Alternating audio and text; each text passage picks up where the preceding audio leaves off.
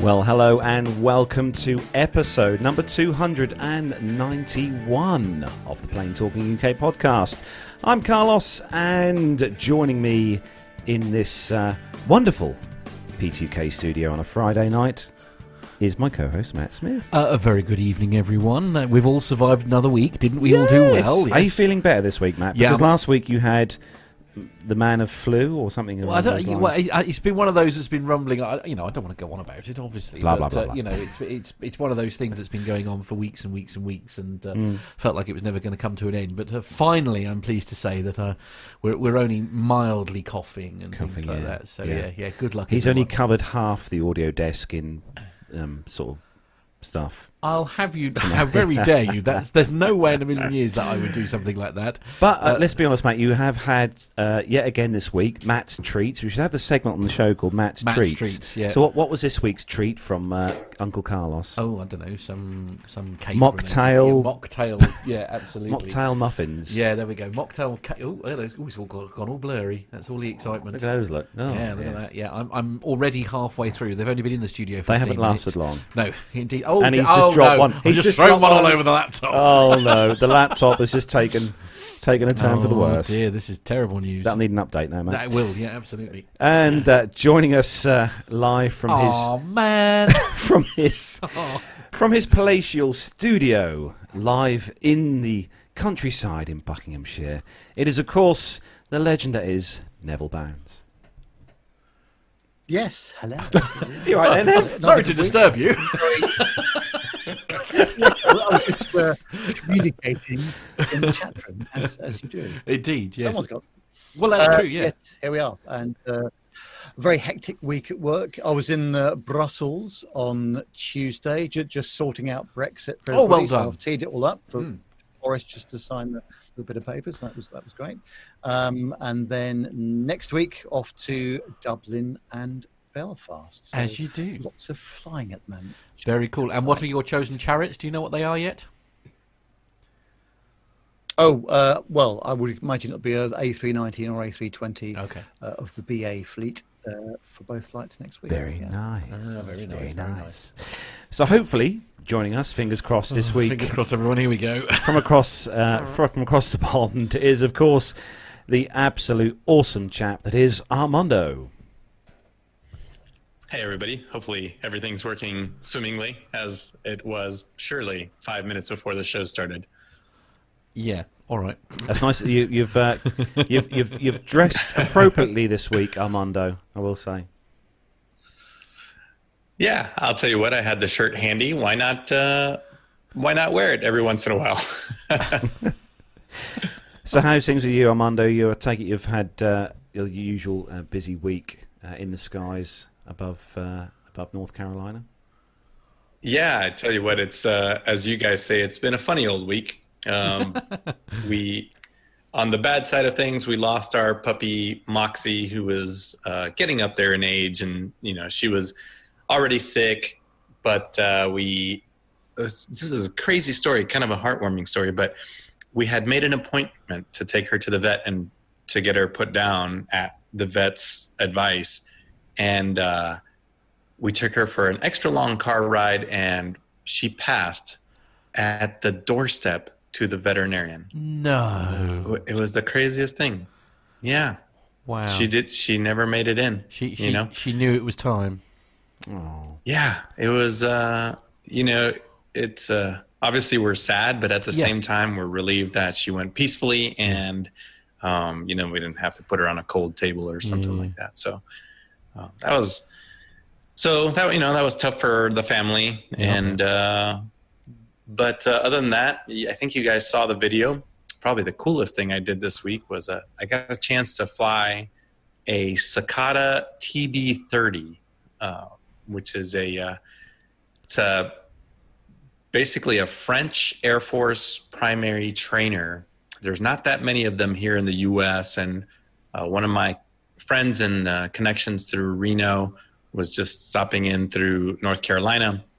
So he said, hey, I'll swing by if you want to go for a ride. And I said, yeah, of course.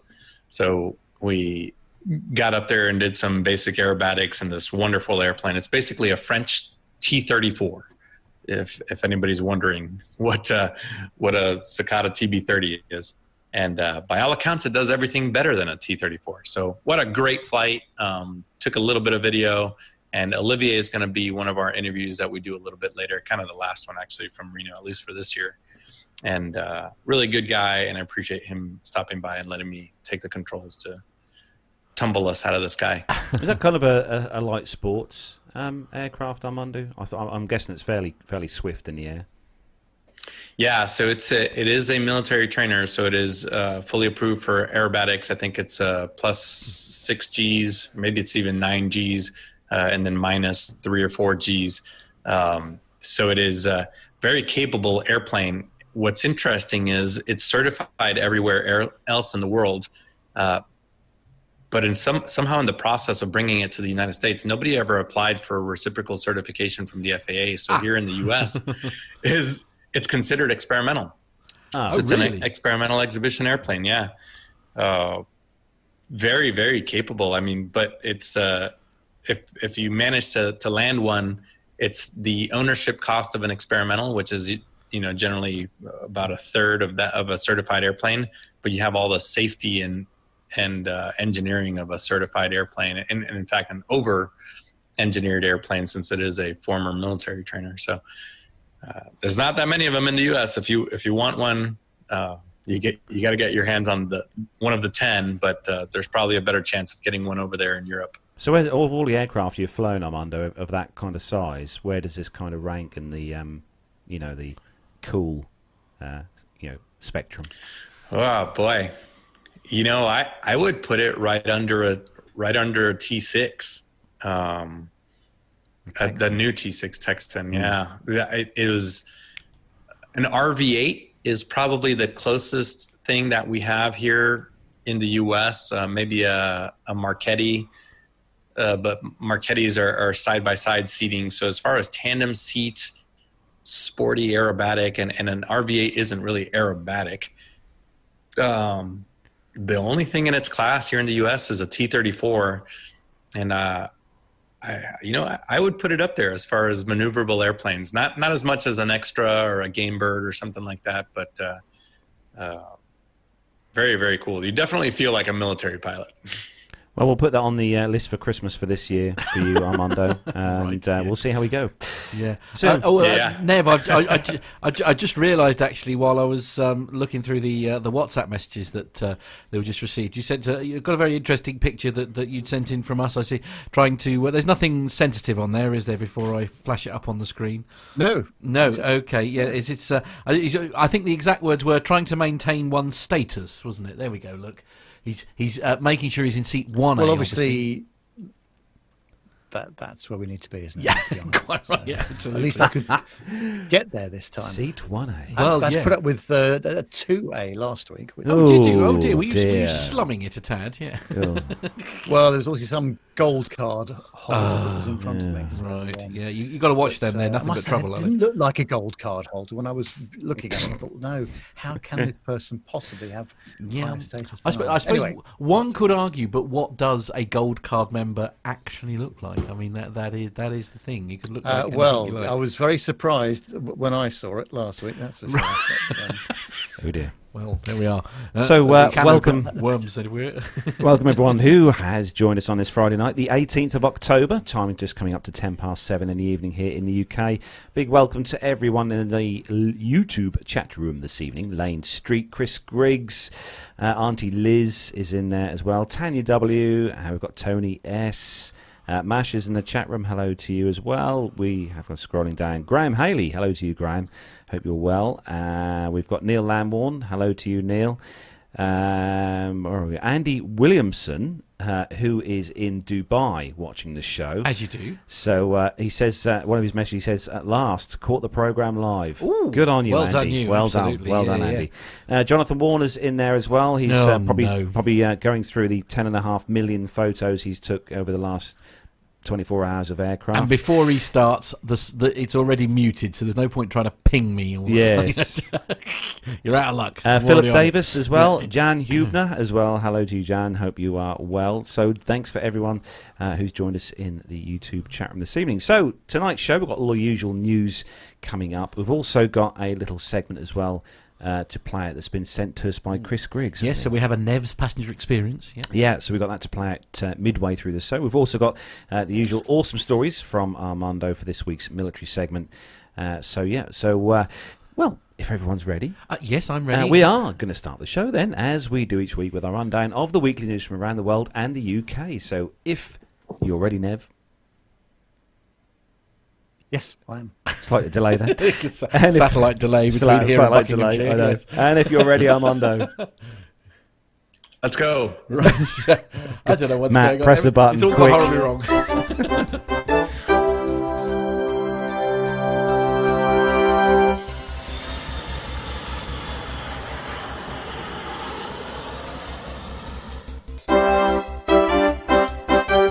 So, kicking off this week's first news story on the bbc.co.uk website. And for those of you in the UK who may be used to seeing the Dash 8 Q400s of Flybe flying around the sky with that lovely, gorgeous purple livery, we'll be seeing a change soon, because the headline Flybe airline announces name change to Virgin Connect. The airline Flybe is changing its name to Virgin Connect following its £2.8 million sale. The name change will be accompanied by a new livery, and the purple aircraft will be repainted in red. The Exeter-based regional airline was sold in February to a consortium of operators called Connect Airways, which was led by Richard Branson's Virgin Atlantic. The company said flights would continue to operate as normal. Passengers are advised to continue to book flights, check in and manage bookings via Flybe. Connect Airways Chief Executive Mark Anderson said the company would be focused on becoming Europe's most loved and successful regional airline. That's a bold statement. It is, yeah. So Flybe started in 1979 and operates 9 out of 10 flights from Southampton Airport. It has 76 aircraft operating from smaller airports such as London City, Southampton, Aberdeen and Newquay. It flies about 8 million passengers a year between 71 airports across the UK and Europe. So we've seen this coming. This has been on the cards for a little while now.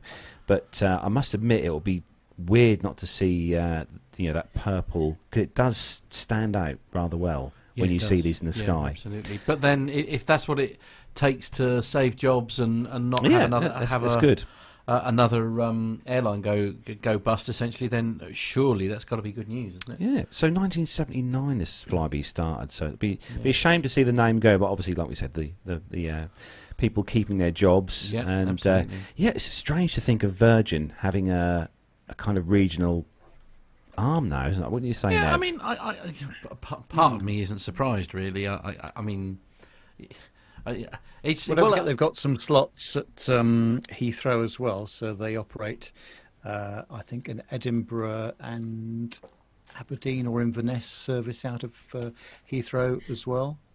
My only question is, of course, most of my travelling chums, because of Flybe's rather unpredictable timetable. They used to call it Fly Maybe, which Fly was Maybe, a bit right? harsh, Yes, I wonder what they're going to call it now. Right. So yes. we'll have to see, won't we? But then, where I was going with my earlier comment is in the States, and I'm sure Armando will back me up with this. Tony S is saying apparently Virgin's regional past experiences didn't end well. No, but it's not uncommon for in the States, is it, Armando? For most of our the big carriers like American Airlines, Delta, and all that kind of thing. I mean, most of them have their foot in the regional door as well, don't they? Yeah, very much so. I think most, without putting a number, I'd say, 3/4 of regional airlines here in the U.S. are branded as a code share or a regional feeder to a larger airline such as American, Delta, United. I think most of the time, if you're not on some kind of Airbus product, I guess the A220 aside, or Boeing product, you're most likely flying a regional airline and you don't know it. except for American Airlines, which actually owns AMR, or AMR owns American Eagle, which is part of American Airlines. And there's probably other ones too, but yeah, that's very much a thing here in the U.S. to have a regional airline branded as something else that feeds. So now, Nev, going back to you saying, have you had many Flymaybe experiences? Do you know, I don't think I've ever been on a Flybe aircraft. I've been on plenty of Q400s of other carriers, airlines, but no, I've never actually been on a Flybe at all. Lots of my work colleagues have, and they're not usually that complimentary. So let's see how things pan out now that they are perhaps things will be running under the Virgin brand. Yeah. Okay. I mean that is the one thing, of course, perhaps with Virgin that might help is the fact that they will bring a bit of quality, perhaps to the brand and maybe sharpen things up a bit, as you say. Yeah, might well happen, but I hope so, because I didn't realise that they had so many aircraft actually either. It was, they've got 76 aircraft, which is a lot. That's more than a handful, certainly. So the next story then, Matt, for you is on one of the best tabloid papers in the UK. Yes.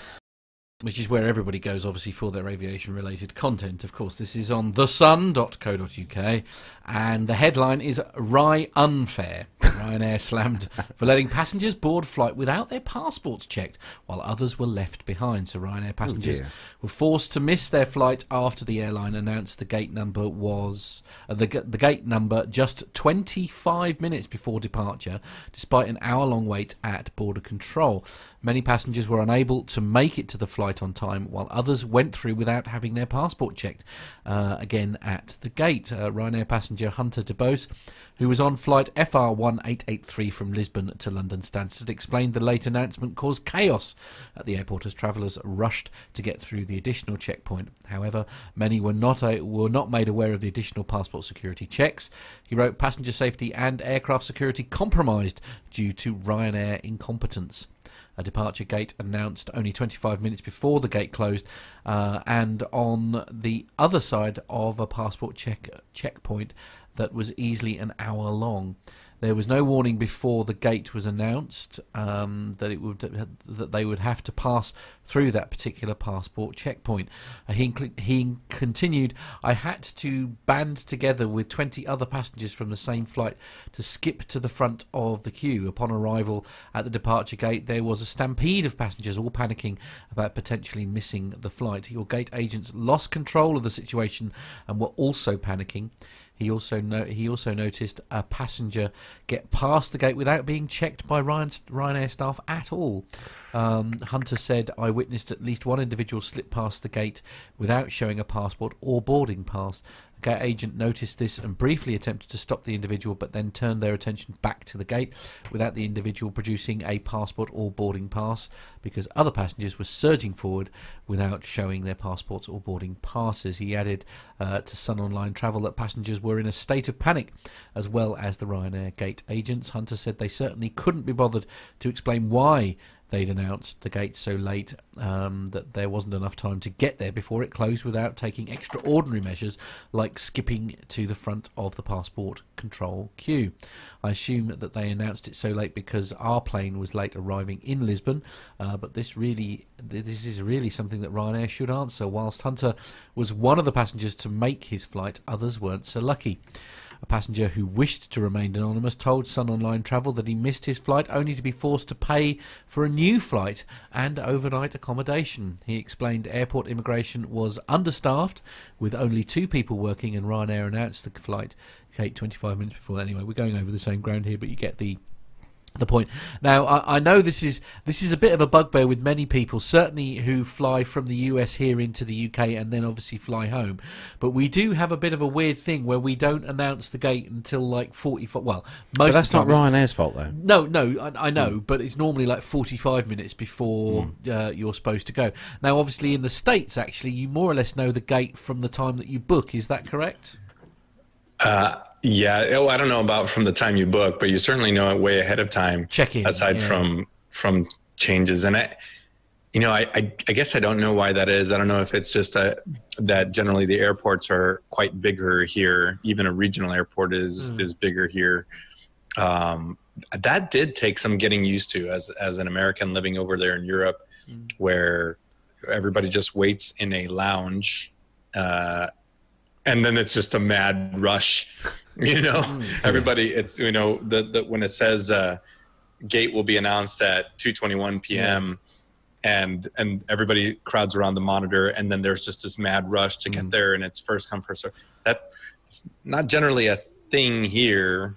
Now, I mean, obviously, it does take some getting used to. Nev, you do a lot of flying, obviously, around the world. I mean, is it only a British thing, or have you sort of stumbled across this sort of issue with other European airports? Bit of a European thing, I would say. Yeah. We have to be first to the gate for some reason, even though the flight's not boarding for 35 minutes or something like that. Or you've already been assigned a seat. Yeah. Yes. So, let's be honest, the aircraft is not going to go without you, especially if you've got bags checked in. So, just relax. I mean, I have to say, I'm not one of those people. I do like to get to the gate as soon as just possible. Before they start boarding. But but there's always delays and this kind of thing as well. So you end up clogging up the thoroughfare, as we all did in Brussels on Tuesday coming back. So 140 odd people are trying to get on the plane, but of course there's a bit of a hold up, and it's just clogged up the whole of the gate area, so people can't get past. I mean, do you, this is me being a bit cynical here. Do you think one of the reasons why they try and hold you in, say, the departure area, the seating area, is because basically that's where all the duty free is and all the shops are and all that kind of thing? Do you think there's a small part of that? So 45 minutes is probably the right amount of time for anybody to get to a gate. And I mean, and it's just sort of trying to keep you near the shops essentially for as long as possible so that people can make more money.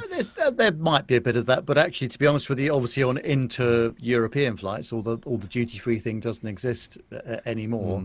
But also, I don't know if you've noticed that there's a lot more, and Brussels Airport was a good example of this on Tuesday, as you come through security. And actually, thinking about it, Heathrow is like this as well.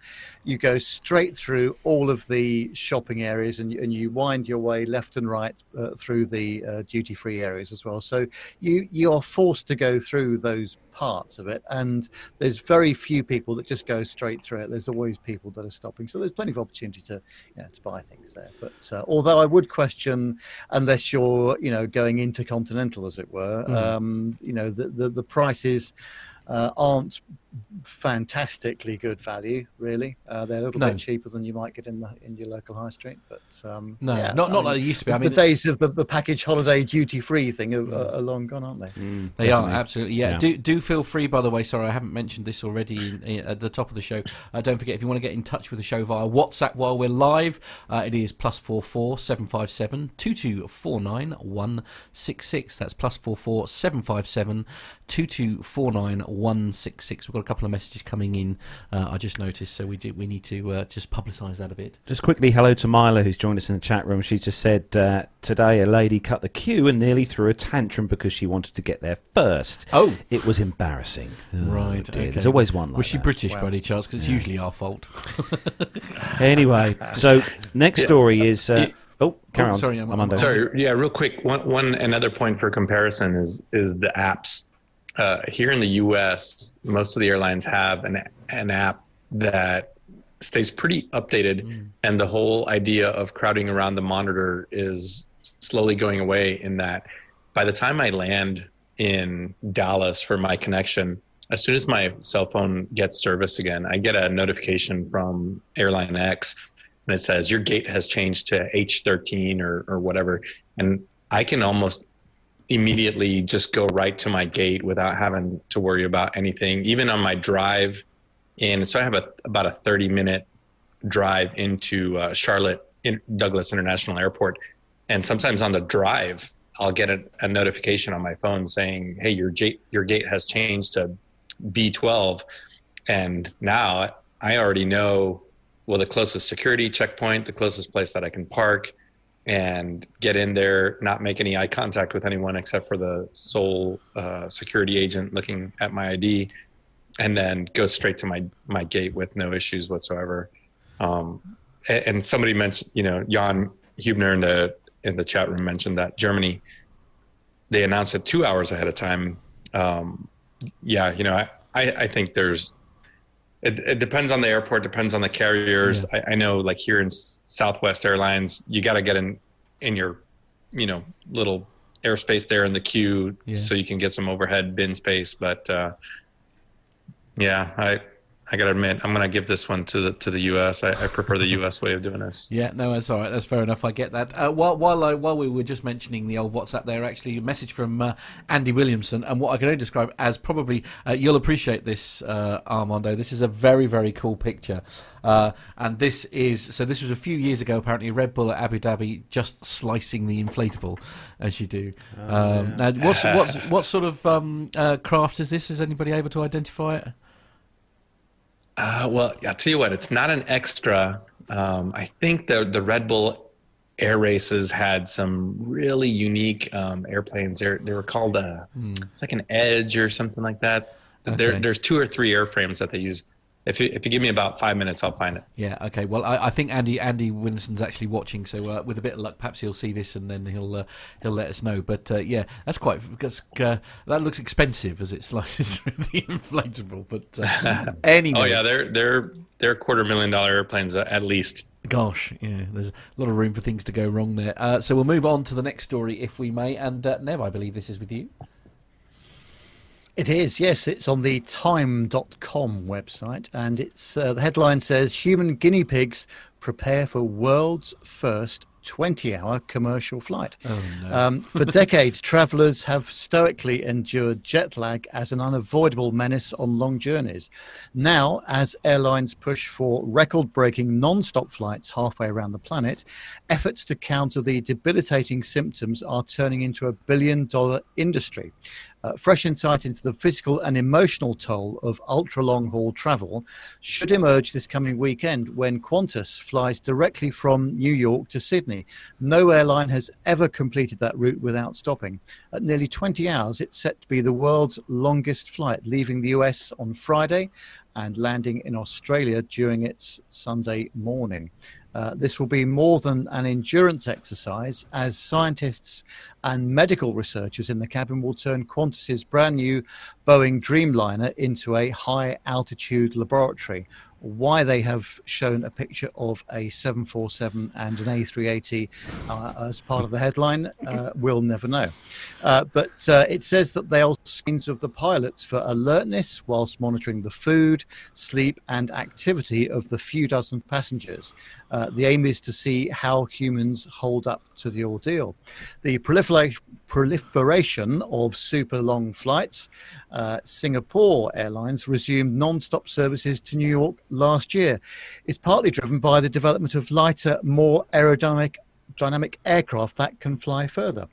The physical burden on customers is putting a renewed focus on jet lag and creating a supermarket of products and homemade creations to ease the suffering. In the shopping basket are melatonin tablets, Pfizer's anti-anxiety medication Xanax, and Propeak, light-emitting glasses that claim to get the body back on track. And there's an app for that and many other potential remedies. The potential customer base, though, is staggering. IATA expects some 4.6 billion people to take a flight in 2019, a total that will jump to 8.2 billion in 2037. Demand for jet lag therapies is growing at about 6% per year, and the industry will be worth $732 million in 2023, according to BIS Healthcare. The broader sleeping disorder market, which is dominated by pills, is worth $1.5 billion and will swell to 1.7 by 2023, global data says, adding that more than 80 drugs targeting disturbed sleep are in clinical development. So just a few facts and figures. The New York to Sydney route is 16,200 kilometers, which is just over 10,000 miles in 19 and a half hours. There's going to be 50 people on that flight, including the crew. No cargo, but just limited catering. It's a private flight, which is classed as, and it's on the flight number is QF7879. And actually, Qantas has been this hypothetical flight plan for weeks now, just to see how it's going to work out. So there's that flight coming up. And then, of course, Alan Joyce of Qantas has challenged both Airbus and Boeing to come up with a non-stop Melbourne or Sydney to London service as well. And that's going to be, was it 22 or 23 hours? So that'll be worth looking out for as well. But what do you, I mean, I know Carlos is, can't wait for this sort of thing. The longer the better as far as the flight time is concerned. But me too, to be honest with you, even the 13.5 hours to Singapore for me was enough. I wouldn't want to go on any more than that. Yeah, I mean, I suppose... Matt, total nightmare for you. Armando? Well, no. In my defence, all I was going to say was I can see how this would appear. So if you're in business and you need to get from one part to another, the very fact that you haven't got to have, say, even 3 hours... in a layover, say, but say, say if you were trying to get to New Zealand, for example, and you might end up with having to have a stop in Hong Kong or Kuala Lumpur or wherever it is, and then onwards. The ability to be able to do it in one hit, I guess, as a businessman, whilst still being, I mean, you will be knackered. There's no two ways. Yeah, but let's be fair. If you're a businessman, you probably won't be sitting in the economy section of the aircraft. You'll be in. Well, I guess. I mean, I guess there is that. I mean, Armando, what are your feelings on this? Yeah, I'm with you guys. I think it makes a huge difference if you're in business or in economy. Yeah. Business, sure. 20 hours, bring it. Yeah. Economy, 10 is good for me. 10 is enough. Yeah, absolutely. Minutes, yeah. Yeah, 10 minutes. Yeah, absolutely. Yeah. So before we move on to Armando's next story, this story actually happened actually very, very recently today. This one's on Simple Flying. I'll just quickly cover this before we move on. This is actually an Asiana Airbus A380, which has had quite a serious engine fire in Seoul Incheon Airport worryingly, whilst refueling. Those of you watching on YouTube will be able to see the video that Matt's playing on there at the moment, which shows, you can probably see the engine itself, number one engine. It's spitting bits out. Slight issues there, and also some bit. I think it's spewing bits out on fire on the floor. I'll tell you what, because it's looping here. This video. The gentleman in the back here. What is that? Is it like a flamethrower or something? What's? Well, it looks like he's got a... Are we sure it's not a flamethrower or something, or is he just trying to put the fire out? I think he's trying to put it out.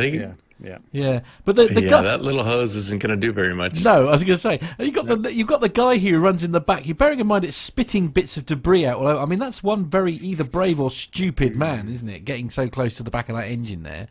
I mean, difficult to guess. I mean, any clue as to what might be occurring here? A slight engine fire. Obviously. This engine's certainly having an issue. Yeah. Oh well. Anyway, this isn't even made it to the Aviation Herald yet. So this is a fairly fresh story. This one, as it were. Yeah. But this one it's actually got the Rolls-Royce Trent 970 engines on this one. Right. Okay. Perhaps we'll find out more about that next week. But moving on to there's a bit more just before we do that. There's a little bit more breaking news, which obviously cut across everybody. Yes, I've just sent this to the WhatsApp. No, thing. I'm on it. I'm on it. Here we go. Yes, ready to show when you are, sir. News to report. There we go. Good news, everyone. Yay! For those listening online, you should just explain. So it says Dubai Air Show media registration confirmation. Dear Neville Bounds, you have successfully been registered for a media pass for the Dubai Air Show 2019. This is great news. It's the correct answer. Otherwise, I'd have just been going for a short holiday and watching Carlos with his camera. Yes, absolutely. Never mind. He'll show you on the viewfinder afterwards when he gets back to the hotel room. Yeah, well done, Nev. Yeah. Good news. Well, that's good news. That is. Yeah, absolutely. We are ready. I'm excited now. Right, Armando. Moving on to the next story, and this one. Armando's nodded off. He's he's lost the will to live. This is quite moving from an engine fire to something else. Yeah. Well, yeah, I haven't nodded off. I'm just jealous that you guys are going to Dubai. Yeah.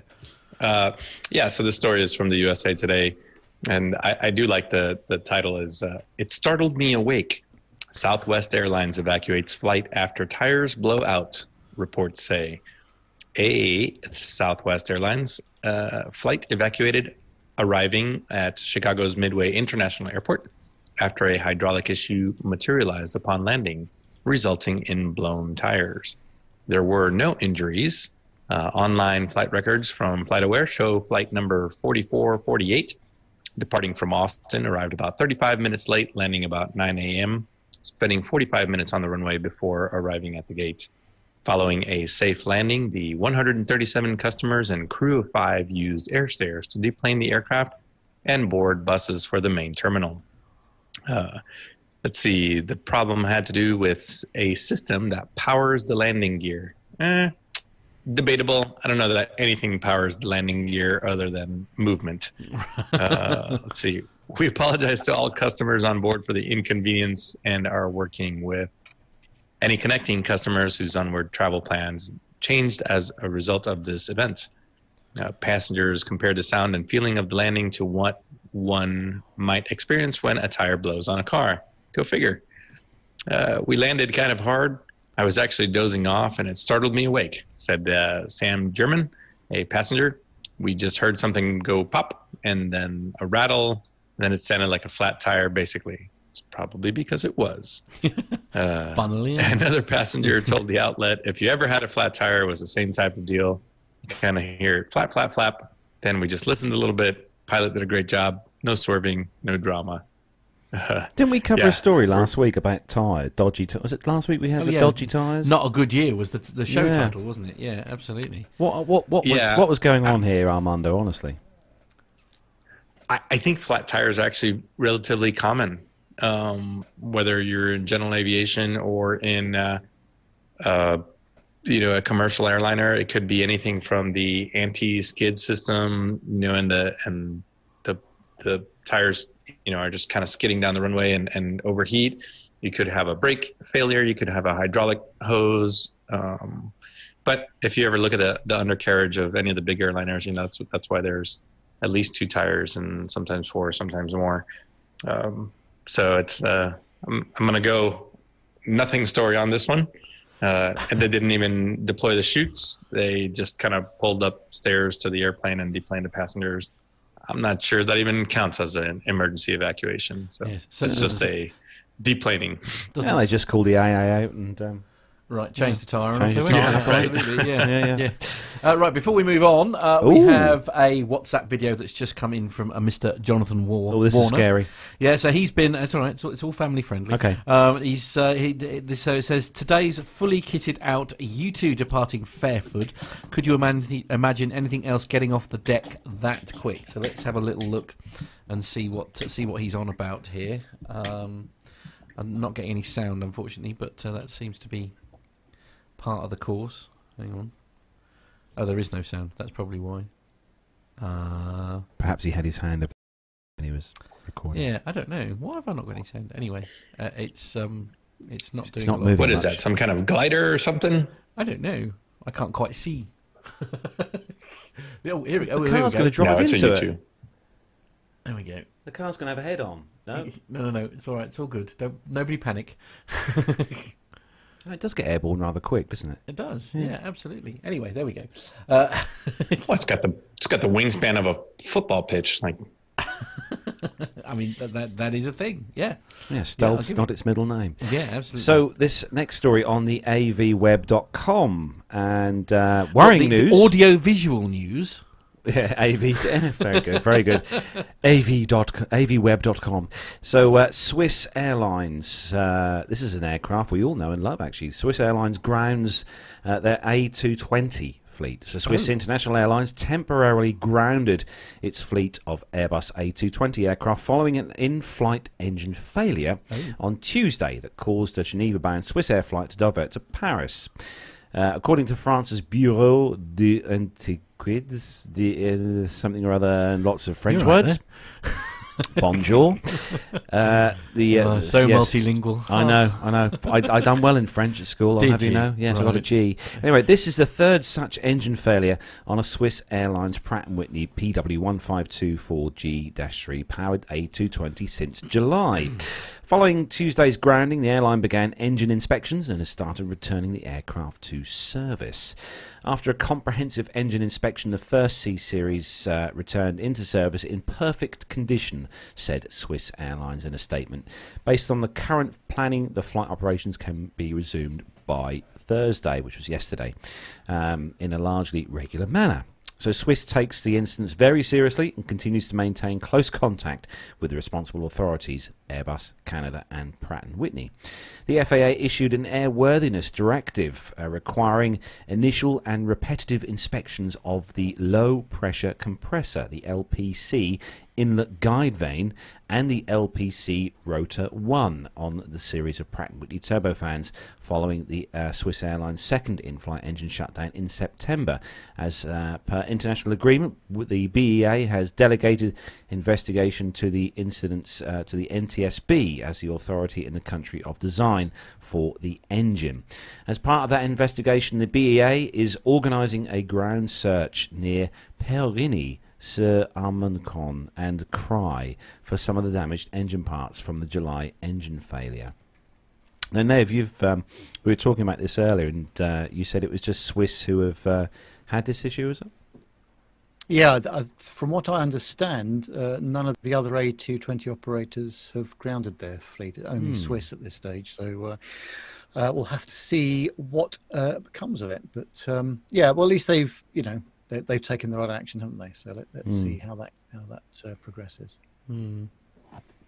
Matt? Yes, indeed. Yes, on to the next story. This is on simpleflying.com, and the headline is, which airlines would order the Boeing 767X? There have been reports of a new Boeing project titled the 767X. The aircraft will draw inspiration from the existing 767 models, but with a modern twist.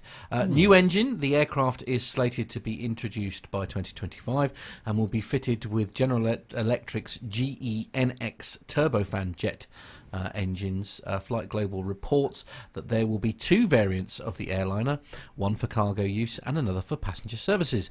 Some of Boeing's existing popular freighters are the 767-300F and the 757-200F. Both jets are also favourites of US shippers FedEx and UPS. FedEx holds 78 767Fs and 119 757Fs, whilst UPS operates 65 of each aircraft type. With the 757 coming of age, both delivery companies may be looking for the 767XF as the perfect replacement, with little alterations that need to be made from existing 767s. Existing operators won't have problems adapting to the new aircraft. So the passenger edition, there are previous reports of Boeing gearing up for the manufacture of a new mid-size aircraft, NMA. This aircraft was dubbed to be named as the 797, but updates on the project dwindled recently. Delays to the construction of the 777X, along with the 737 MAX grounding issues, may have put this jetliner on hold. However, the NMA, previously billed as an essential replacement to the 757 and 767 fleets, the 767X could be a suitable alternative measure. Delta Airlines hoped to be a priority customer for the 797.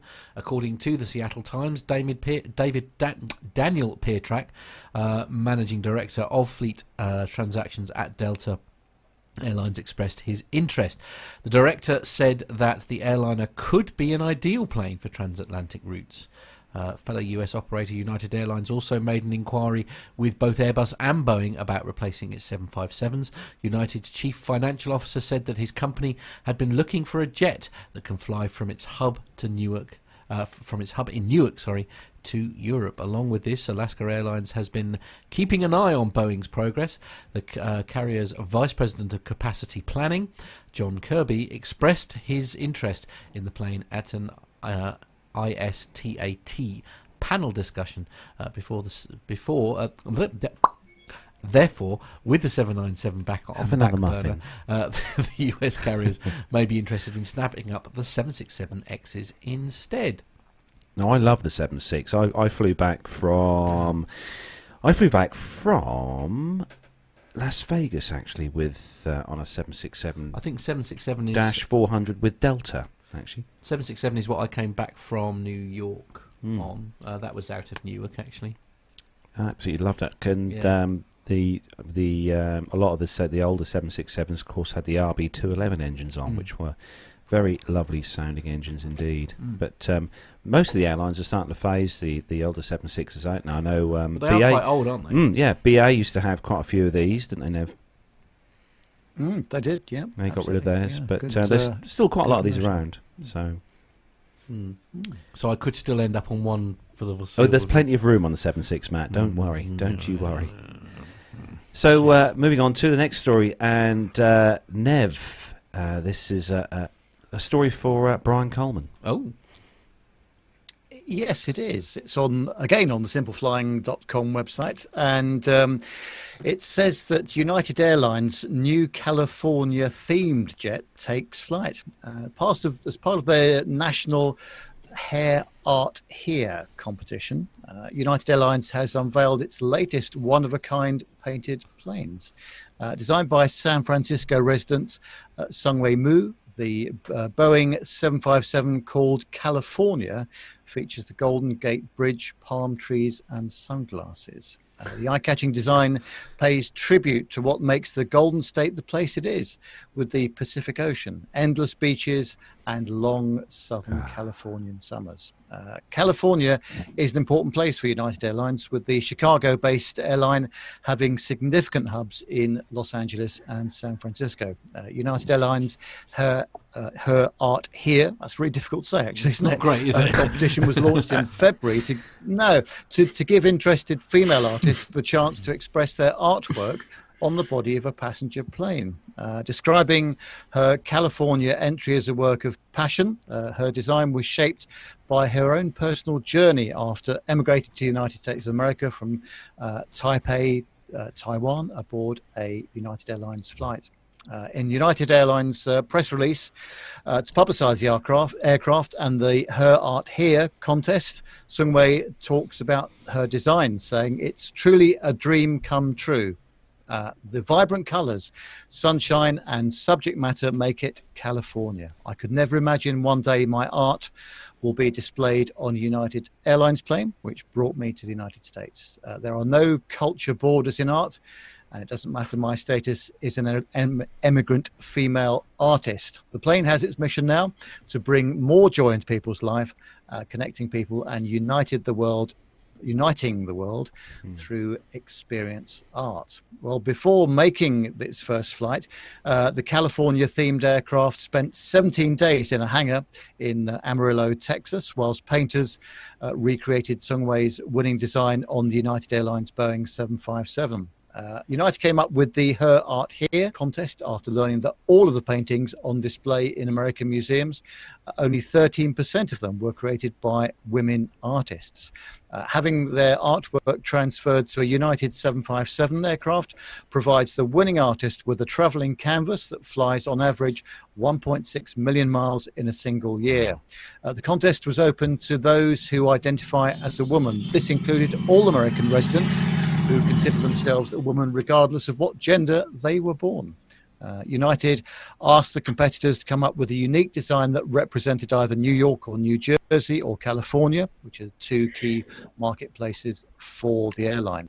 Artists were asked to paint in their own unique style while also taking into account United's mission and what the communities they were painting about meant to them. All entries were scrutinised by a panel of judges and marks given for content and criteria, with the final winners determined by a combination of the judges' scores and votes sent in by the public. I love this. I love the colours. I love the design. I have to say it's probably one of my favourite I've seen for a while of these kind of design paint jobs on aircraft. But I do love that blue. That is pretty nice. And also one of those shots that Matt put up during the you were reading that actually, Nev, was of the leading edge of the wing, and it's all nice and polished aluminium, which I do love. Armando, obviously this is your side of the water. What do you think of this? Yeah, I love it too. We did a couple stories on the ANA turtle paint schemes, the 4 turtle paint schemes last year, and this is kind of reminiscent of that. But I love anything that's unique. Norwegian puts notable figures on their tails. Alaska had different paint schemes. Southwest does some different paint schemes with some of the markets that they service. So, and the retros, we've done stories about the retro liveries for both British Airways and I see the Piedmont 730, or actually it's an Airbus, flying around here in Charlotte every once in a while. I love anything that's unique like this, and well done to this artist. I wonder how long they'll keep it on the aircraft. So, not being funny, it's not a cheap thing to do. I don't. Oh no, not paint aircraft. Paint aircraft. No. I mean, it's not. You're not sort of changing it every sort of 1,000 miles, are you? I mean, they should do really. Just get 100 children with a million boxes of crayons and just say go wild. Saves a lot of money. Because kids love drawing on walls and doors. I mean, there are a couple of issues with that, Carlos. I'll be honest with you. Oh, the height, I suppose. Yeah. I mean, it's a bit of a health and safety nightmare, to be honest with you, mate. I mean, it's just like small children, crayons, and delicate aircraft. No. Okay. Yes. I'm sure Armando Jr. would love to have a go. Right. Okay. Yeah. I mean, that's a thing. Yeah. Sure. Why not? Yeah, when Armando Jr. is not a thing. I do have a funny story about Maddie, though, since we're talking about Armando Jr. She did come out to the airport yesterday, and she just completely surprised me because she says, "I want to drive the tug," and I'm like, "What?" And she was really, really intense. So I said, "Okay, well, let's go drive the tug." And I think I had mentioned previously that she knows the difference in aircraft, and she knows what corporate aircraft is. She's 5. And wow, good upbringing. She can hook up a tow bar. Yeah, she can hook up a tow bar to a Bonanza or a Baron, something like that. But yesterday I taught her how to drive an aircraft tug. It was great. That is so good. I mean, wow. That's so good on so many levels. Yeah, absolutely. That's very cool. Any inkling at all, Armando, as to maybe that Maddie might go into a aviation background? Bit early yet, mate. Come on. Yeah, it is a little bit early, but part of me wants it, and then part of me doesn't, because it's a lot of money and it's a volatile industry. And I'd love for her to be a doctor. Or something like and Megan will basically be skint for 100 million years while she's. that question that all parents get at a certain age as mum, dad, I want to learn to drive. Right. Yeah, that's gonna be bypassed. Yeah. That'll be mum, dad, I want to learn to fly. Yeah. Actually, while we're talking about people who nearly bankrupt themselves trying to fly, I got a message from one of a friend of mine got back in touch with me who I haven't spoken to for years and years and years, and that's through the show. So if you are listening to this, Philip Nangle, hello. I'm just saying hi. This will be a test because he said he has been listening to the show. So if I don't get a message from him now, I will know that he was lying. Well done. Yeah, absolutely. So Armando, funnily enough, we're talking about airline careers, and the next story is kind of follows along that kind of path. Yeah, this is great. Airbus in the UK has opened up its award-winning apprenticeship program to applications for the 2020 intake. Airbus did take on a record number of new apprentices as its Broughton site this year, surpassing even last year's bumper total. 155 craft and undergraduate apprentices joined the aerospace company's site in Flintshire this week, with a further 37 apprentices starting at its Filton base. In addition, Airbus's graduate program welcomed 46 new trainee appointments in Filton and 16 in Broughton. The highly technical nature of the aerospace industry has created a huge demand for skilled and qualified specialists in the UK. Airbus says it has carefully designed graduate programs to give valuable practical training while allowing apprentices to complete college or university studies. Apprentices receive a second-to-none training, gaining the necessary skills, knowledge, and experience to make an immediate contribution when entering the Airbus workforce. Programs from last 3 to 5 years give a clear route to a career at Airbus. Apprenticeships have proven to have a proven track record of elevating careers. Around 70% of UK senior managers with Airbus started their careers as apprentices. Gavin Jones, head of early careers at Airbus in the UK, said, "An apprenticeship at Airbus offers paid-on-the-job training and invaluable work experience, all while still being able to further your education to either national diploma or university degree level. The value of our apprenticeship program speaks for itself, with so many going on to extremely successful careers in aerospace and aviation. Indeed, many of Airbus's current senior managers started their careers through our apprenticeship program." Applications will close early in the new year. Airbus has streamlined its recruitment process to manage the large number of applications it receives. Just a couple months ago, we did an interview with Airbus America's director for research and technology, and she was talking about capitalizing on young engineers and innovative ideas and technologies and manufacturing practices. So Airbus, continues to impress me with the way they're keeping their eye on the future, by investing in the youth. So good job. I think when people think about jobs within the aviation or the airline industry, they kind of tend to just focus mainly on flight crew and pilots and the cabin crew and stuff like that. But there are so many other jobs within the aviation industry that need to be filled. Engineering jobs, and there are just loads and loads of different positions that need to be filled by the younger generation. And I was actually saying in the chat room that it's reading stories like this that makes me wish I was at least 20 years younger. Yeah, and that's just in general. Never mind anything and that's so aviation. Armando? And that's so true, right? What you're saying, Carlos, is it isn't just pilots and flight attendants. There's aviation managers and operations specialists and engineers and project managers, and there's so many things that go into aviation that have such a bright future.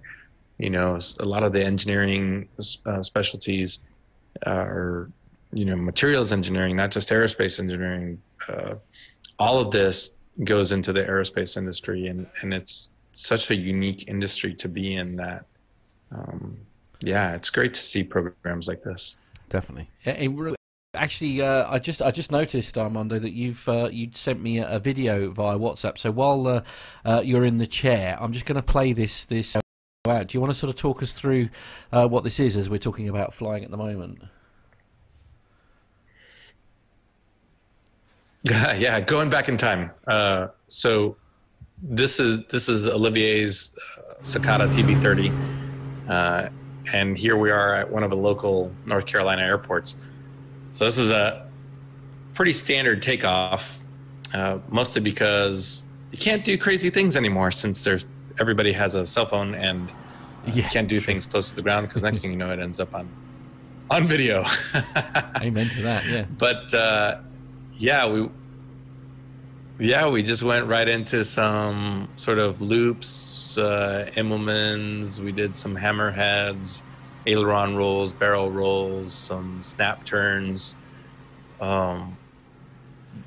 It was just a great airplane to fly. Incredibly solid, I guess. The extra. I've done aerobatics in an extra, and it's pretty. Go ahead. So where is this exactly? Where are you flying this? So we went just north of the Charlotte area into pretty rural, almost up to the mountains north of Hickory, North Carolina. And that's mostly because I just wanted to convince Olivier that he should move down to North Carolina because it was so pretty to fly in. Because if he moves down here, then I can fly this TB30 all the time. Right. Oh, nothing selfish going on there at all then, no. Not at all, yeah.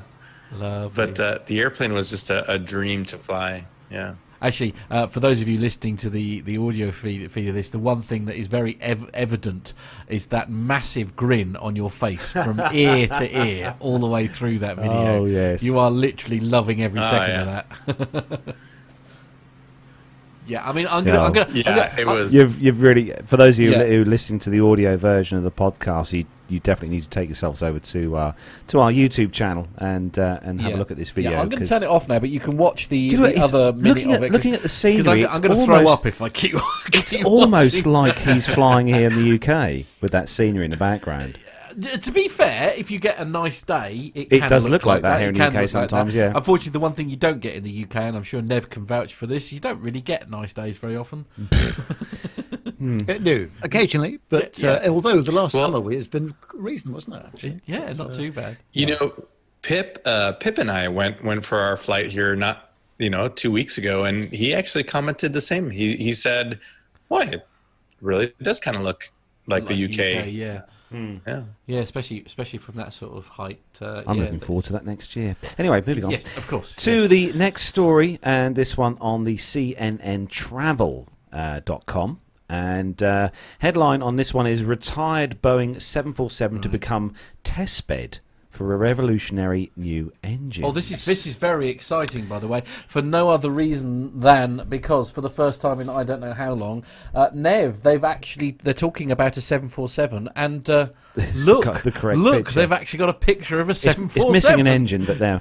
They've got the right picture. Yeah, absolutely. Well, So- yeah, but The story goes, when airplanes retire, they get transformed into everything from hotels to underwater art installations. But one Boeing 747 has a slightly less glamorous but nevertheless exciting future path. After 20 years of soaring through the skies in Qantas livery, it's been recruited by Rolls-Royce Aerospace Operations to start new life as a testbed for futuristic engines. The aircraft's final commercial flight was from Sydney to LA and is now it's now based at Aerotech, a flight centre just outside Seattle.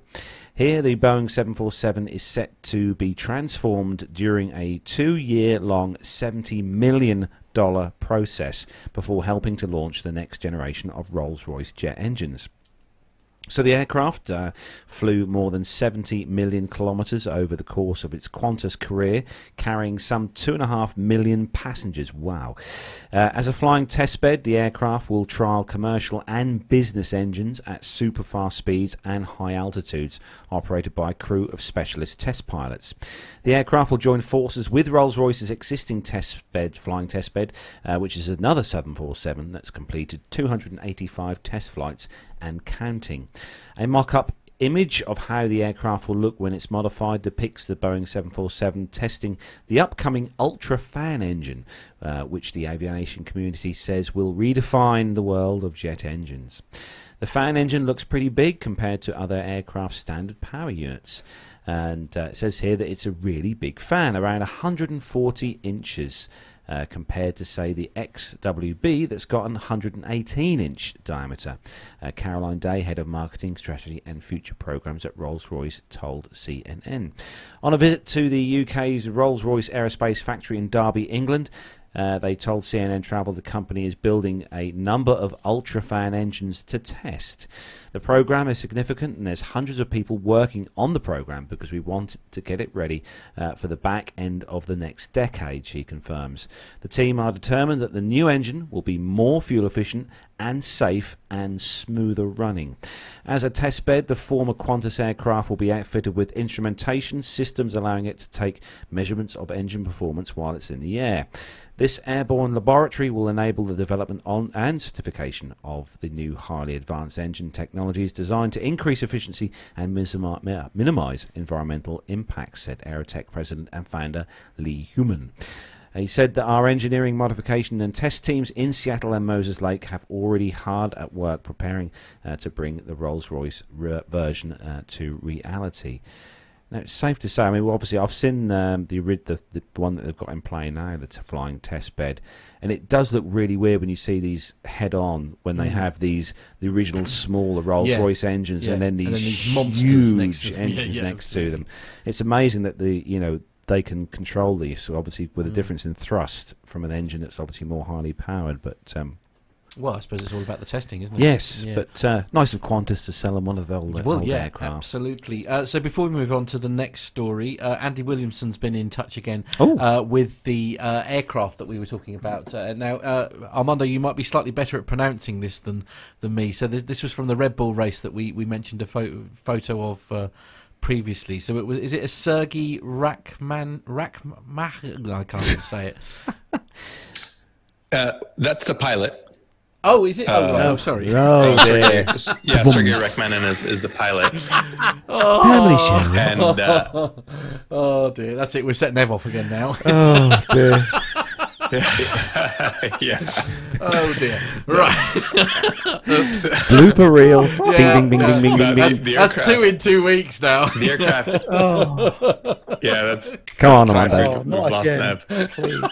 No, it's an MXS aircraft. Right. Okay. MXSR to be exact. And I think I did look up Sergei Rachmanin, and he flew a Sukhoi. He was a world champion in a Sukhoi. He wasn't an couple aircraft times in the No. FAA championships. Okay, dearie me. There and also he's attached a couple of photos as well. He's saying this is the Middle East tour a few years back. Go the Reds. Obviously, the Red Arrows. Back in the Middle East a few weeks back. So I'm going to try and regain some composure now. I know, we're going to move on to the next story. Yeah. Matt, Yeah. this next story for you is rather interesting because it's something that I don't think I would dare do. Right, okay. To my young Okay, yeah, daughter. Yeah, you'll just have to Feline- bear with me. feline daughter. Just bear with me a brief moment. Here we go. Sorry, my laptop's just crashed, so I'm just having to switch to an alternative method of reading the story while I try and. So this one is put on that the right. Yeah, so it's on Manchester the- yes, Evening so News. Manchester Evening News is the website or newspaper, and the headline is: "Couple stopped at airport security after accidentally packing pet cat in hand luggage." As you do, Candy the cat had sneakily made herself at home in the couple's suitcase without them realising. A couple heading off on holiday was stopped at airport security for accidentally packing their pet cat in their hand luggage. Nick and I want to say Veray Cole were astonished to find that Candy had managed to sneak into their suitcase while they were packing for a 40th birthday trip to New York.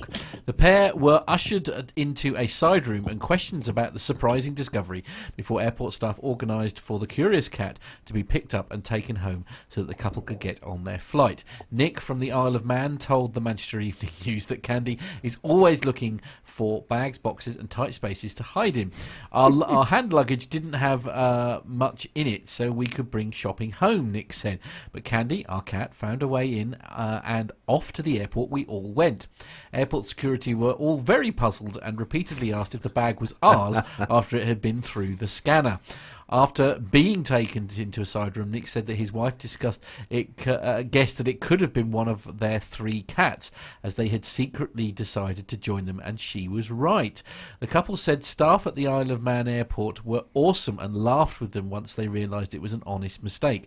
Luckily, Candy was later picked up by friends, and Nick and his wife still managed to catch their flight to the US in time. Nick shared photos of Candy's trip to the airport on his Facebook page, which have been shared hundreds of times. Now, I can't see your cat. She would not. Not a hope in her. I mean, the minute you yeah. zip the case up, Yeah, she would go absolutely. mental. I mean, it's. I mean, several things that surprised me there is that the fact that they didn't sort of really notice that the bag was wriggling, or so. I mean, surely Yeah, the cat must have meowing. tried to sort of, Oh, squeaky raise the wheel on alarm my for- suitcase, dear. Yeah, absolutely. Yeah, you need to oil those wheels. Yes, but yes. Now, dear. can you see someone like Lois Lane getting in a suitcase, Armando, to do something similar? She probably would, but like you're saying, I don't know that she would stay quiet very long at all. No. You know, I feel like I saw this movie, and now the cat's gone through the scanner, and now it's a radioactive cat, and now it's going to grow a third eye and learn to walk and talk, and it's going to be the that's ruler true. of all There's- cats in the kingdom. It is. There's yes. this week's show There's title: Cats "Glow in and the Dog- Dark Cats." Glow in the Dark Cats. Yes, it was Yeah. Cats and Dogs, wasn't it? Where the cats took over the world. Yes, absolutely. Now, Can you imagine? Can you imagine the look on the security operator's face when they're sitting at they're sitting there as they do, Yeah. looking miserable, and they're Yes. looking at the screen, and then a suitcase goes through with the and they just think image of a something. Huh? What's going on here? Yeah. Now, I mean.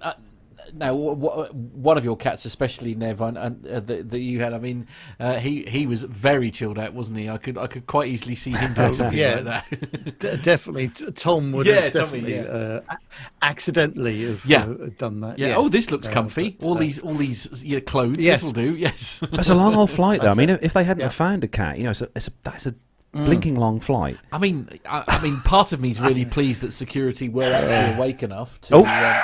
Oh, there we go. I think Armando's alarm's just gone off. The postman's just arrived. Yeah, we're doing the cat story, and of course he starts barking. I see. He's very excited. Yes. Never mind. So, right on cue. Well done. Nev, the next story has got a brilliant advert at the top, I will say. But the next story is regarding a certain airline in the UK here.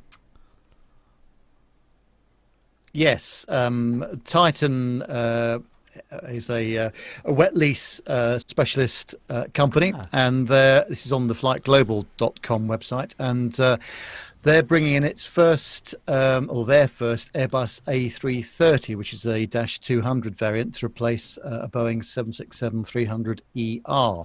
The carrier had indicated earlier this year that it was looking at A330s as an alternative to its 16-year-old 767. Titan says that it will introduce the 5-year-old A330 on a 5.5-year lease. The jet is configured with 32 lie-flat seats and 206 economy seats. Identified the source of the aircraft, but the seating configuration and the interior cabin design images released by Titan match those of the A330-200s, which were delivered to Avianca Brazil, but which were withdrawn following the airline's collapse earlier this year. Whilst Titan operates 6 Airbus single-aisle jets, including an A318, 2 A320s and 3 A321s. The new addition is its first twin-aisle from the European airframe manufacturer. Titan says it is moving to an all-Airbus fleet, and the A330 will arrive in the first quarter of 2020 and will be put into service during April, says the London Stansted-based operator. It still has 2 Boeing 757-200s and a pair of 737-400 freighters. We have selected the aircraft due to the very high standard of the cabin and the crew rest compartment, which will enable us to operate the aircraft to its maximum range, says Business Director Alistair Kernan. And, of course, these aircraft are used, as I said earlier, as wet leases, so they will lease the crew and the aircraft to airlines that have got aircraft out of service or shortage or that kind of thing. So, you often see Titan whizzing around in out of Stansted, don't you? Yeah, well, it wasn't Titan doing a lot of the Thomas Cook rescue I think flights, they did, yeah. I'm sure the CAA mentioned them specifically as for being so helpful. Well, they've got Titan have got an A318, which they're currently on lease to BA. Funnily enough, now. Oh, okay. They've got 3 A321s that are all being leased to Jet2 at the moment, and they've also got one of their 757s, Nev, is being leased to TUI at the moment. Yeah. Okay. Yeah, and cool. As Nev said, they've actually got 2 of those 737-400 freighters. They must be a few years old. Because the old Dash 400s are a few years old. They've got a couple of years under their belt, I think it's safe to say. So moving on to the last story, Armando, and he's busy eating his banana. Bless him. But Armando, if you want to introduce the last story, and this is we haven't had one of these for a while on the show, so I thought rather than the top 10, we'd have a top 20 this week. Blimey, right? Okay. Well, that's right. I didn't think you were going to cut to me because Matt always does the top 10s and top 20s. We bequeath you with that title this week. Well, what a great top 20 to have. This is the world's cleanest airline cabins.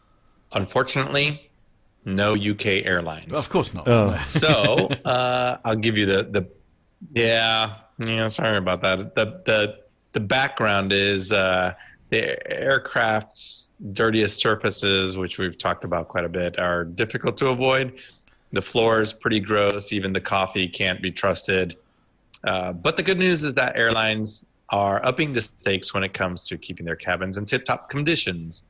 Skytrax awards for the best airline cabin cleanliness in 2019 have been announced, revealing which airlines have the cleanest cabins rated by their passengers. If we are all ready, then let's first of all cue the music. Ready? And he broke it. That was a really good start, wasn't it? Okay, let's try that again. There we go.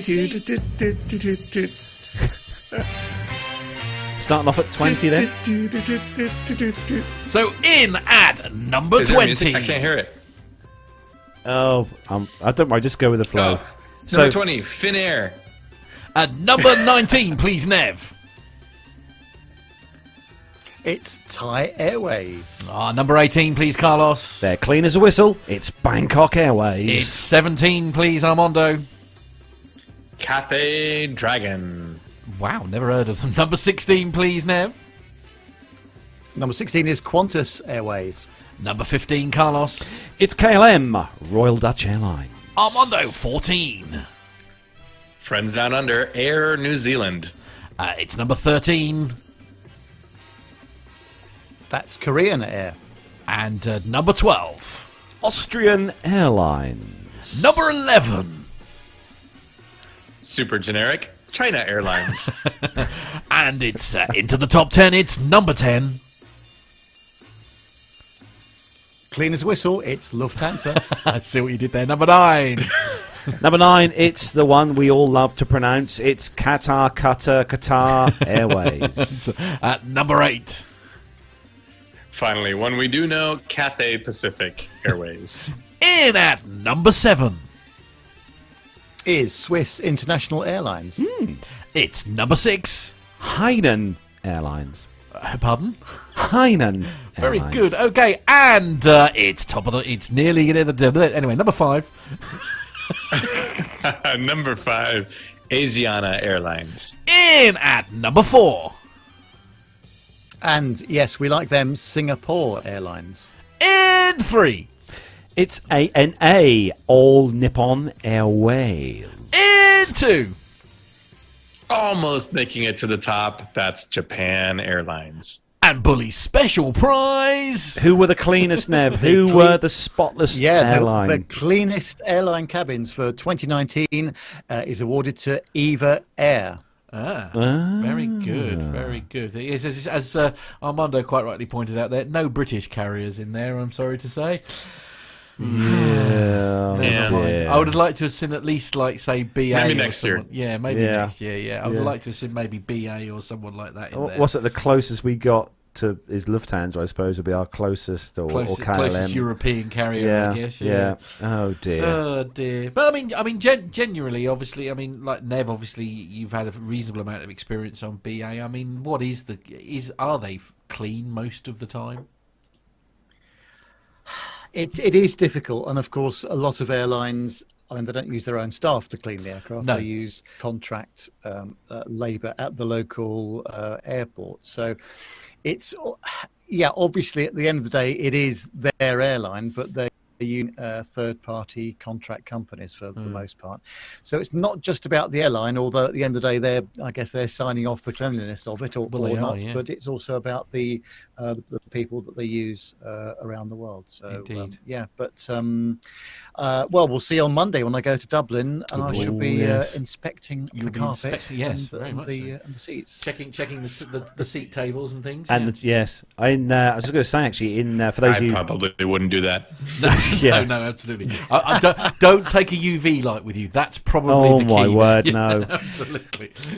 So in about 3 weeks' time, we have got a guest actually lined up for the show in 3 weeks' time. And this the guest we've got coming on actually spends most of his time on flying on airlines. He does seem to, doesn't he? Yes. Everywhere across the globe. So he'll probably give us a good what's mingy and what's not very. What's mingy? That's what's very good. Well nice done, you. Yes. in the airline Proud world. day, everyone. So that's where we bring the commercial news segment to a close, and I hope you all enjoyed that.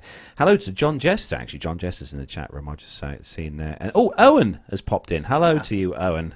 Hope you are well He's in the chat room. So, coming up next on the show, then we've got a little bit of video. So, what's this video, Matt? Who's this? Well, from? I don't know. Do we throw this to Nev, or can we do that? No, maybe not.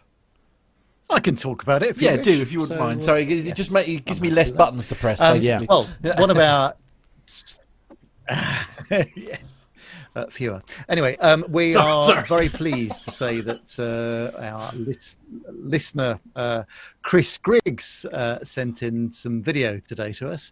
And it's all about his trip on an aircraft which we mentioned a couple of times on the show so far, the Airbus A220. And we all like this aircraft, and we had the chance to go on it at Farnborough last time round. But this is Chris's passenger experience.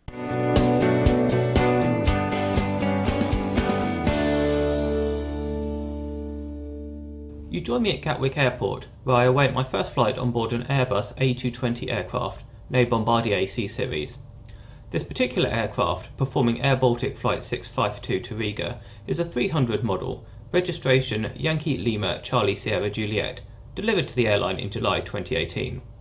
It is one of 3 aircraft in Air Baltic's fleet sporting a special livery. These liveries show stylised versions of the flags of Latvia, Lithuania, and in this case Estonia. As the aircraft pulls on stand, you are able to get a good look at how large the Pratt & Whitney PW1524G geared turbofan engines are. And we'll have another quick look just before we step on board. Looking at a popular flight tracking website, we can see that our route took us around London, towards Essex, before turning east over the Netherlands, Germany, the Baltic Sea and into Latvia. There was a slight delay, but looking at previous flight data, that's not unusual for this particular flight. First impressions of the cabin are that it's light and airy, with large windows and a high ceiling for an aircraft of its class. The seats are wide with reasonable legroom. The tray table is, unusually, supported by a central pillar surrounded by 2 small mesh pockets. The in-flight entertainment consists of PTUK, or whatever else you bring with you, and there is a large pocket at the top of the seat containing the safety information card and a rather substantial in-flight magazine. There are small screens throughout the cabin that show a moving map, the safety demonstration and lots of adverts. Towards the end of the flight, they show gate information for connecting flights. Unless you pay to reserve a seat, you are randomly allocated one at check-in. Unfortunately, mine was the furthest you can get from the window, so you'll have to forgive the shaky camera work. But let's listen to how quiet the engines are at takeoff.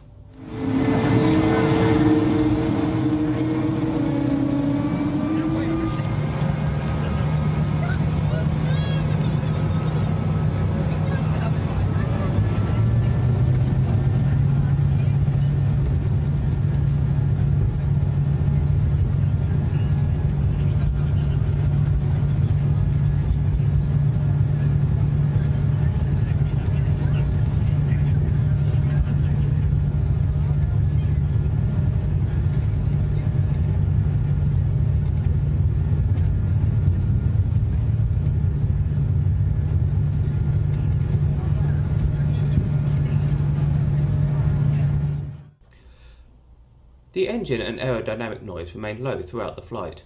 I didn't notice any difference in the humidity or pressure of the cabin air compared to other aircraft, but I did feel more refreshed after the flight than usual, even for short haul. The large windows also let in a lot of lateral light, adding to the improved atmosphere.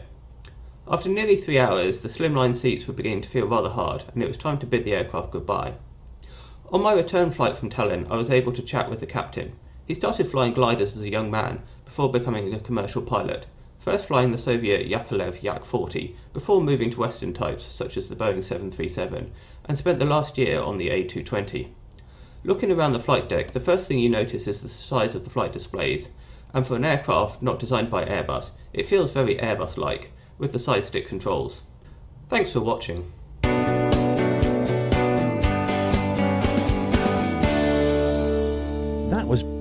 That was really good. Yeah, of course it was. We've got awesome listeners. That's Blimey, thank you, Yeah, Chris. absolutely. That was absolutely fantastic.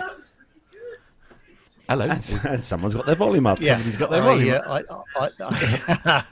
I really the interior of that aircraft. When Al and I went on it at Farnborough, the first thing you notice, apart from the windows being fairly large, is the amount of space that you've got in the overhead bins as well. And it's a 3-in-2 configuration for the seating side of things. But they've done a really good job of it. And what I didn't realise, I don't know whether that's on every aircraft or just Air Baltic specification, that centre pillar they've got for the tray table. Yeah. What a good idea that is, you know.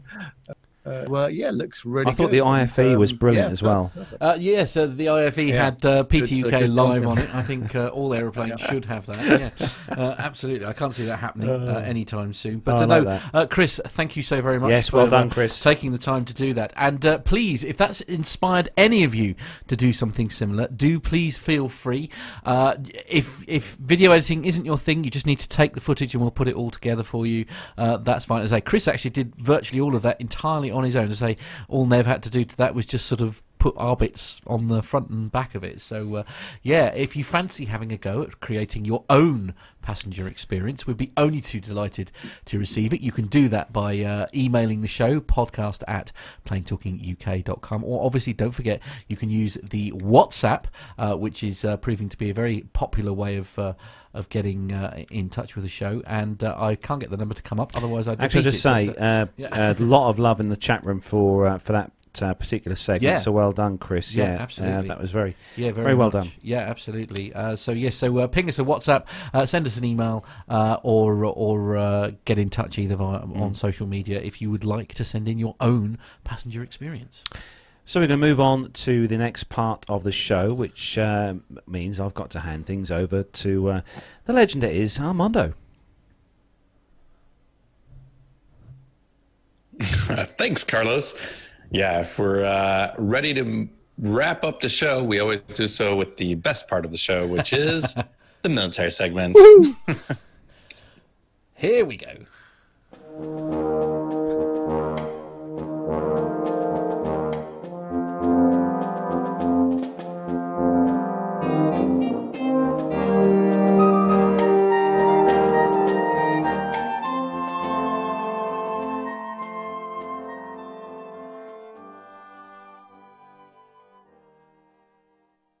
About it when the collision actually happened, but the U.S. Marine Corps has just recently released an official investigation report into the 2018 collision that claimed the lives of 6 Marines. The accident, which took place off the coast of Japan, involved an F-18 Hornet strike fighter attempting to refuel at night from a KC-130 aero refueling tanker.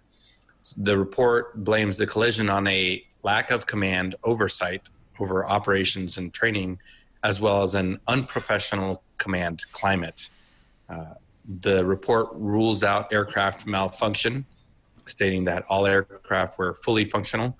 The flight data recorder from the F-18 was recovered, as was the cockpit voice recorder and the data recorder from the KC-130J.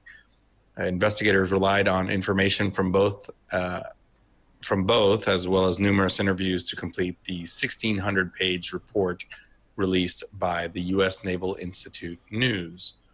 So the collision did take place off the coast of Japan on the night of December 6th, 2018. 2 F-18 Hornets assigned to Marine All-Weather Fighter Attack Squadron 242, otherwise known as VMFA 242. They were practicing nighttime refueling from the KC-130.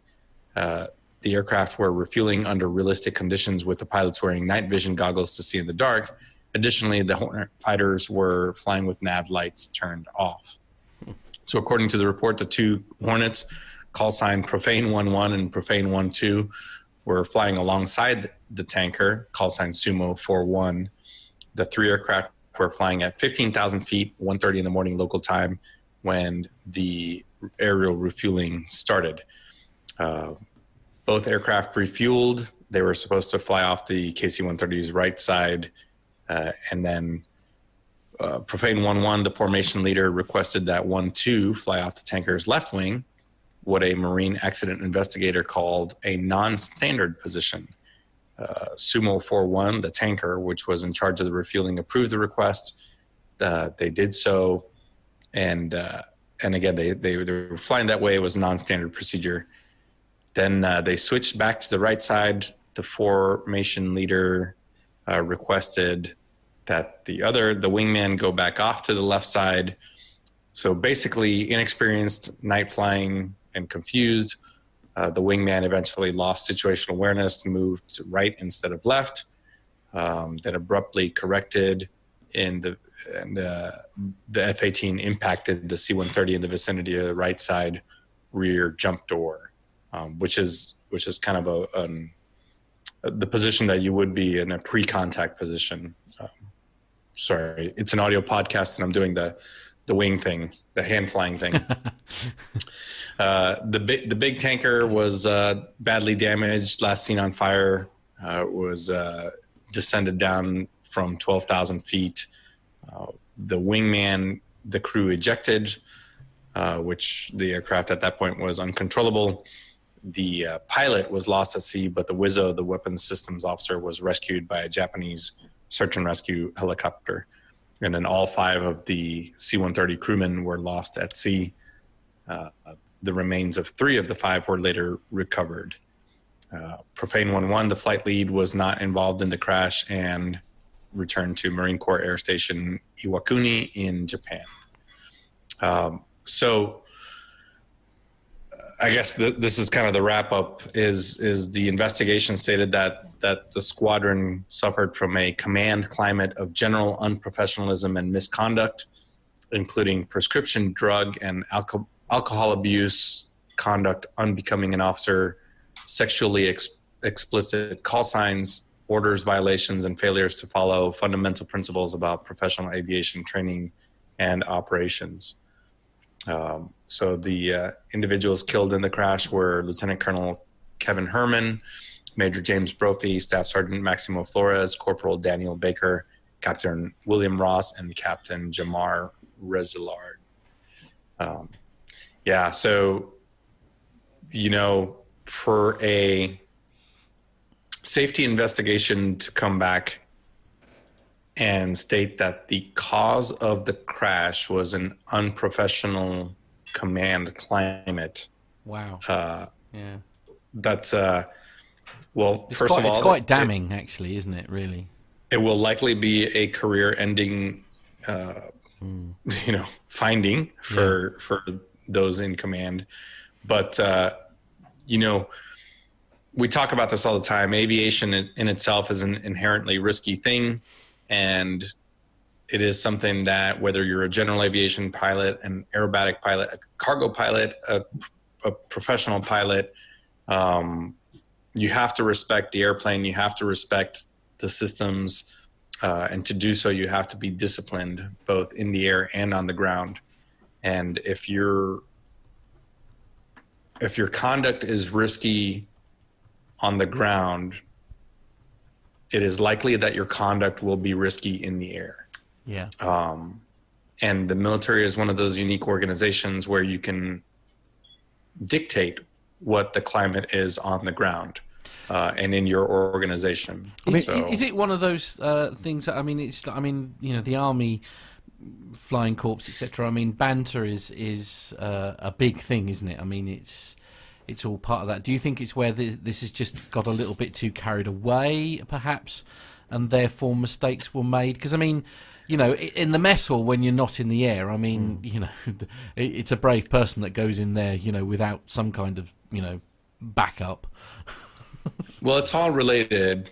And if an organizational climate is as such where it is unprofessional on the ground, yeah, sure, banter and rivalry and all those things are, a thing that you would find in the military as well as any sports team or, any team really. But really it's up to the leadership to keep in mind what the end goal there, It sounds callous, but I always reminded the folks that I worked with that while we will become friends, we are not there to be friends. We are there to accomplish the mission. Yeah. And to do so safely for both ourselves and our customers, which are those people that we were supporting on the ground. And it's not just endemic to the military, because there are plenty of pilot stories where pilots have left, pick an outfit, a cargo outfit, because they're deferring maintenance items, or there's a management climate that is unprofessional. So it's not just a military thing. It can happen in any organization, aviation or not, where the success of the organization relies upon the professionalism of its members. Yeah, actually, Tony in the chat room has just said, interestingly, that the crash report for last year's Red Arrow's fatal crash was released this week, and it doesn't make good reading. He was saying. I mean, this story, like pilot error there. Air-to-air refueling is fairly, fairly routine. I suppose, there is a huge art to doing air-to-air refueling in the daytime when it's daylight and you can see everything that's going on. But at night time you just add a whole different level of expertise to air-to-air refueling. Absolutely. But then it's any specialist job, isn't it? I mean, it's specifically with air-to-air refueling, there's a procedure, and you stick to that procedure. And at night under NVGs is not the time to get hot doggy and try to come up with something new. A new thing just because you're. I don't know. You're complacent in the way it's always been done. So I'm gonna take the initiative to do something different. Well, why? What's the reasoning behind that? There's no reason to. In-flight refueling is already a scary thing. Which is exactly what Mike has just said in the chat room. Air-to-air refueling is never routine, he says. Yeah. It was one of those things that always amazed me when I was flying and. You're sitting there in the cockpit of one airplane and you're looking at another airplane, and man, it is incredibly close.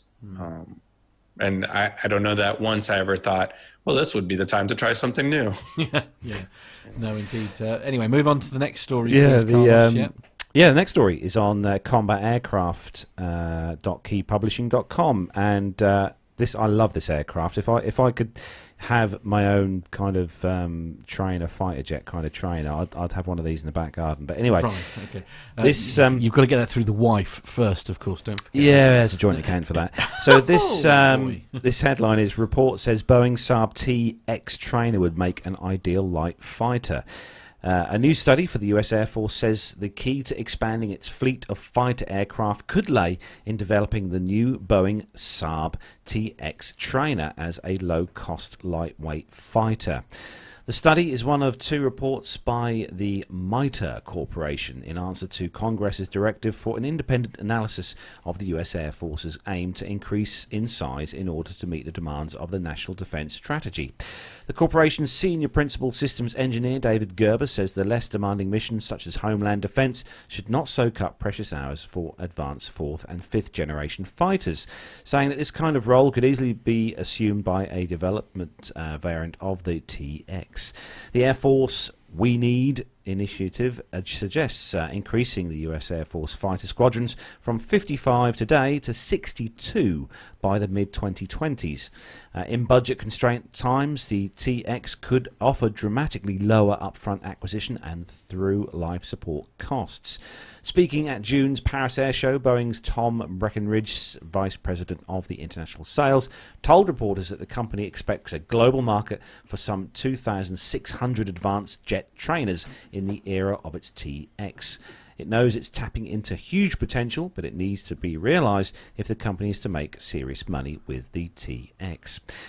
T-X was broadly aimed at 351 new aircraft and associated training systems under a planned budget that was as much as $19 billion. Boeing's winning bid was worth $9.2 billion. The initial number of aircraft is purely for undergraduate pilot training within the Air Education and Training Command, AETC.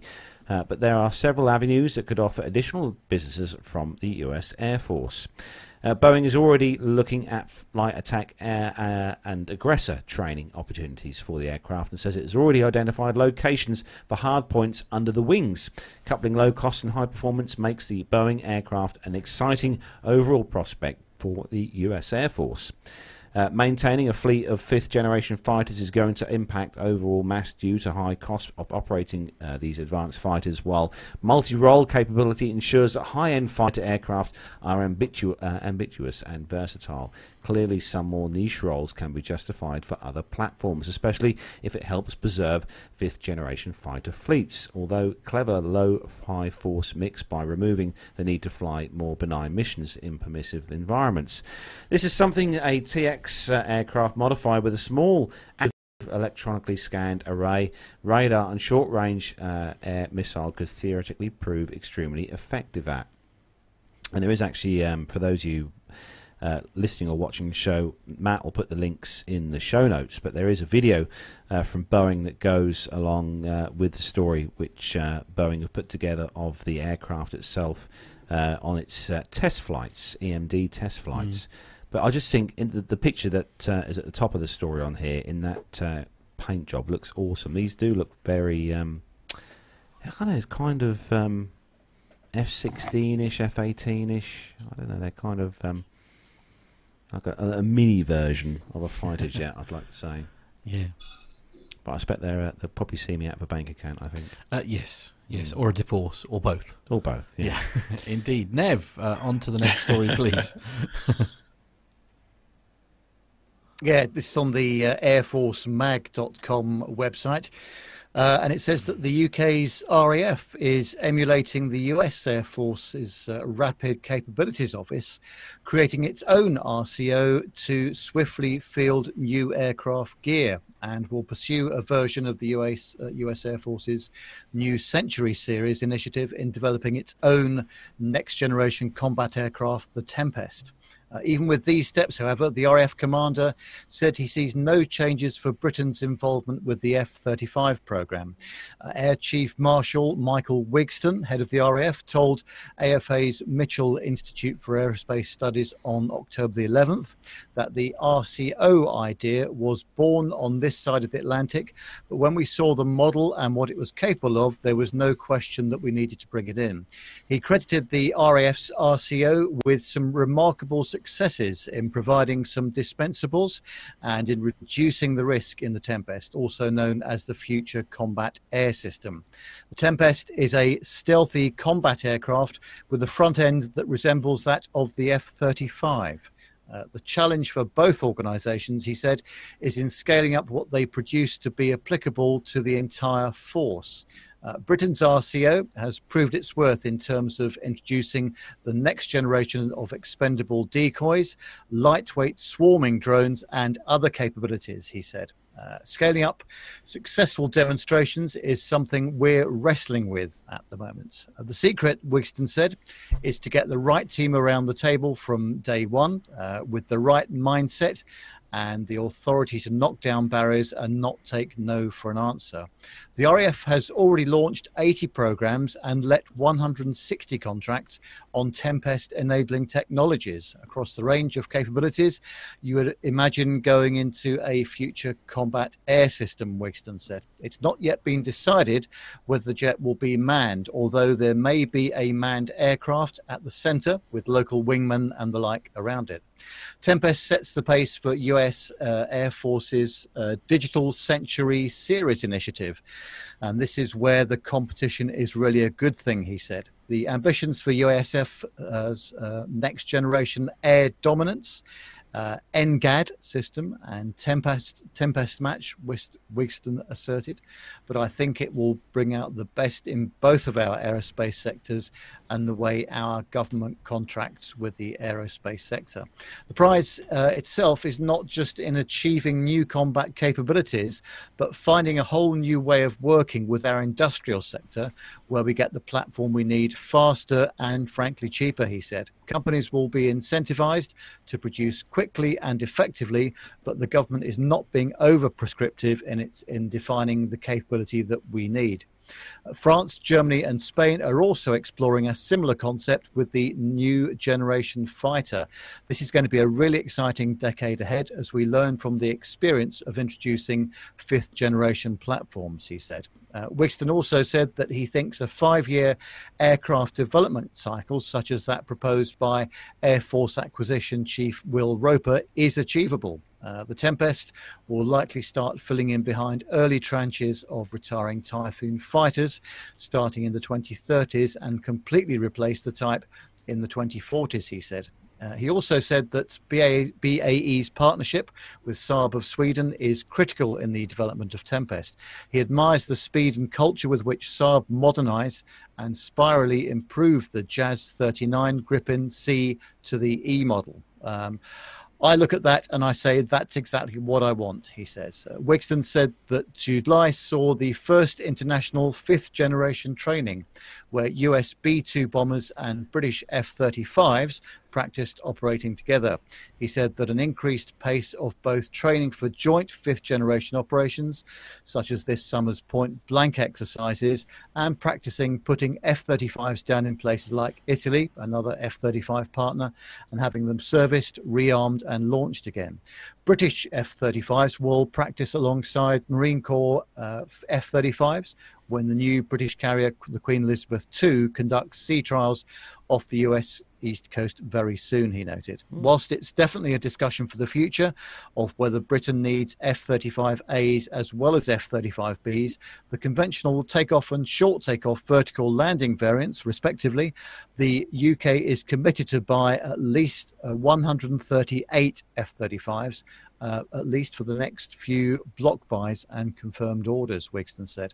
Britain understands that the reasoning behind the US's decision to oust Turkey from the F-35 program, and I would absolutely recognise that we have to be constantly on our guard for migration of any of their technologies for F-35s to Russia or any other potential adversary. Turkey is being ejected from the F-35 consortium over its adamance in the Russian S-400 air defense system, which could compromise secrets about the F-35 stealth properties.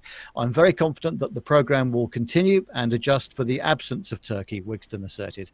Clearly, we'd all prefer to see Turkey as remaining part of the program, but there's no debate about the decision. It's just regrettable that we are where we are. So that was quite a long article, but gives you some insight into how these things are developing and also how international business is conducted, and if people see that a certain country is a bit too close to another country, that they can be actually taken out of the program. Out of the program, yeah, absolutely. Just looking up the Tempest while you're reading it, actually, Nevis, it looks really good. They had a mock-up at early this year at one of the air shows, I think, in Europe. But we're not actually. It says it's not going to be introduced into service until 2035. So it's quite a way off. Not quite a way away, as you say. It's actually while we've been talking, while Nev's been reading that story, actually the chat room has been having an interesting discussion about refueling. Actually, going back to our first story there, I wonder, Armando, if you might be able to sort of summarise that a bit, actually, because they've. I think one of the questions was the Osprey, wasn't it? Like whether it was possible to sort of refuel that in the air. Yeah, different. So there's two predominant systems to refueling aircraft. One is with a boom, and a boom has a little flying wing and it has an operator. Unless you're the KC-46, which is all supposed to be more automated, but it's basically a boom, maybe 20 or so feet that extends down from the bottom of the aircraft, has a little flying wing, and then it extends further from there. Where it essentially inserts into a receptacle into the receiving aircraft. The other way to do it is probably the more commonly seen when you talk about aerial refueling, which is a hose that extends out from the aircraft, and it has a drogue chute. It looks like a little parachute on the end of it, and the receiving aircraft has a probe, and you got to fly the probe into the chute or into the drogue. So there's pros and cons to each system. Basically, there's variations in simplicity and who needs to be better between, do you need a good boom operator or do you need a good pilot? So in general... I would argue perhaps you need both. Yeah, right. That's the ultimate goal, is to have good of all of them. But there are some advantages in that, one system is easier to maintain. So if you just have a hose that extends out from the aircraft, I can fly a fairly low speed airplane into it, and it's difficult to catch. Yeah. If you just go to YouTube and look at any video of an aerial refueling with a drogue chute, it's bouncing up there depending on the airplane. Sometimes it's bouncing in the wake turbulence. Sometimes you get, so it's difficult to fly into it, catch it, and then stay locked onto it as the refueling aircraft is making its turns or changing altitude or something like that. And Tony has a great point here. He's saying, well, there's pros and cons to each system, hence the reason we still use both. Yeah, that's right. And some aircraft are outfitted with both. So there's a very small number of KC-135s that have both drogues and the boom. I'm sure there's other aircraft. I know some of the British aircraft are outfitted with both the boom and the drogue. And that has been a lesson learned in the last sort of 15 years of combat is, as we all continue to work together more closely, we need to be able to refuel from a British tanker, or a British fighter needs to be able to refuel from a U.S. tanker. So the systems have become more interoperable. At the end of the day, they're all developed by Boeing or Airbus. Yeah. More standardized in effect, so that these things can. They kind of need a one size fits all kind of thing, don't they? I suppose so. But then again, I suppose it's like, and going back to the world of that me and Nev live in. I mean, it's the standardization of the micro USB or the USB-C. Do you know what I mean? It's like you almost need that sort of. If you are, as you say, if people are going to be working together, they almost need to come up with one type, and that's what everybody uses. But then I don't know. Anyway, I mentioned it only because it was actually quite a fascinating chat to read. And we need to move on actually, because we're rapidly running out of time. We've only got 9 minutes.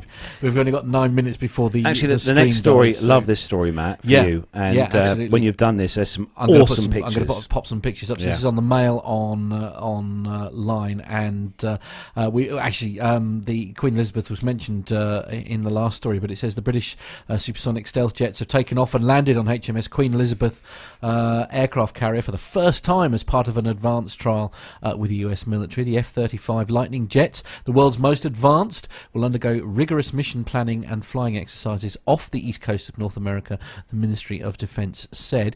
The MOD released images of the multi-role advanced aircraft hovering above and landing on the 65,000-ton carrier for the first time on Sunday. It shows successful trials last year with US military Lightning jets. The F-35B Lightning jet is the first to combine radar-evading stealth technology with supersonic speeds and short takeoff and vertical landing capability.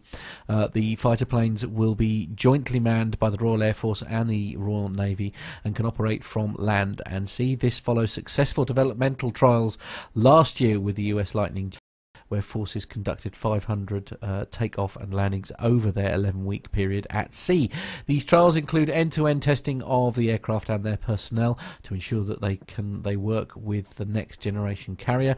The tests involve mission planning, arming the aircraft using the ship's highly automated weapon handling system, flying missions and debriefing on completion. Defence Secretary Ben Wallace said that the Lightning aircraft operates with a cutting-edge design. It is the first jet to combine radar-evading stealth technology with supersonic speed, as well as the ability to fly and land vertically. And now, as I say, Carlos mentioned these pictures. They are absolutely stunning. It's so good. Can I just say, finally, we've got aircraft on our aircraft carriers. I know, it's slightly fun. They're not our aircraft. Well, no. But nevertheless, they are at least aircraft. I mean, that'd be too much to hope for, I suppose. But, it's nice to see these, some lovely pictures here, actually. Yeah, and absolutely. it's great to see these aircraft, on the flight deck here, seeing the F-35 on our new carrier. Yeah. Does kind of so Armando, what have you got to say about this? Really, I mean, obviously this is sort of exciting news for all allies, I guess. Really. Yeah, this is huge. This is a huge milestone for the UK, for both the F-35s as well as the Queen Elizabeth. So I know when I was over there in the UK, we had one of your high-level government officials come to our organization and look at the CV-22s to at least get something on the aircraft carrier. Yeah, definitely. But this is huge.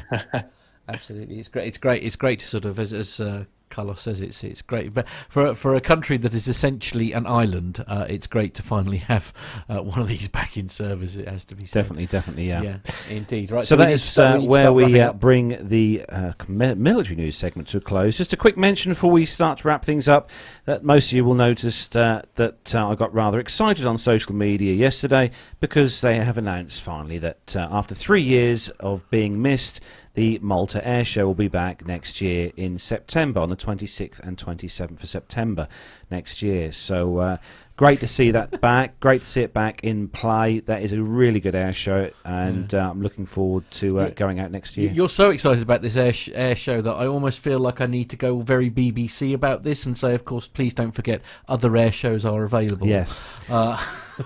So fingers crossed. Hopefully, all being well, it would be nice if we could all be out there next year for the air show. Well, yeah, we'll have a chat about that off air, shall we? We'll get a Ryanair flight for Nev. Oh, good, right. Anyway. Oh, he's got a funny colour.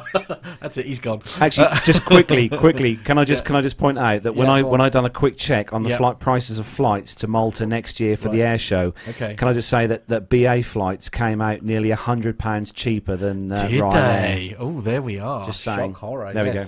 Absolutely. So that is where we wrap up episode number 291. Big thanks to everyone who's joined us on the YouTube chat room tonight. Thanks for tuning in on your Friday evening, and not forgetting as well everyone who downloads the show as an audio podcast. Quick walk round. Nev, what are you up to next week?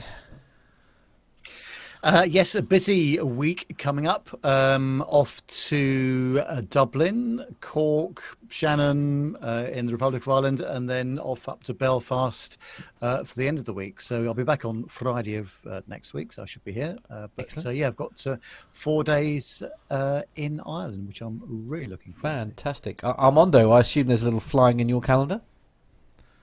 Yeah, I've got, in the next 7 days, I've got 4 days of flying between skydivers and search and rescue and some Army contract missions. So, yeah, it'll be quite a bit. I'll be on the show next week, but then after that, it's off to Colorado for some multi-engine flying. Wow, very exciting. Now, Carlos, obviously you spent most of last week zipping up and down London. Yeah, absolutely. Your favourite place? Yeah, where are you off to this week? Oh, nowhere that glamorous this week. I'll be mostly based in and around RAF Horham, where our site is based. Okay, right, so, fair enough. Yeah, and it's half term here in the UK, so not so much driving for me. I've got a little day trip out to Colchester with one of my favourite groups, but other than that, I'm not leaving East Anglia much at all. You'll have to come work for me. Right, okay. No, thanks. There we go. So that's it then, guys and girls. Don't forget to tune in next Friday for the show, and have a great weekend wherever you're doing and whatever you are. But stay safe, fly safe, and enjoy yourselves and take care. So from me, Carlos here, and Matt in the PTUK studios, Armando in his studio, and Nev in his luxury studio. Luxury studio, yes. It's goodbye from us all. Everybody say goodbye. Bye-bye. Bye-bye. Bye.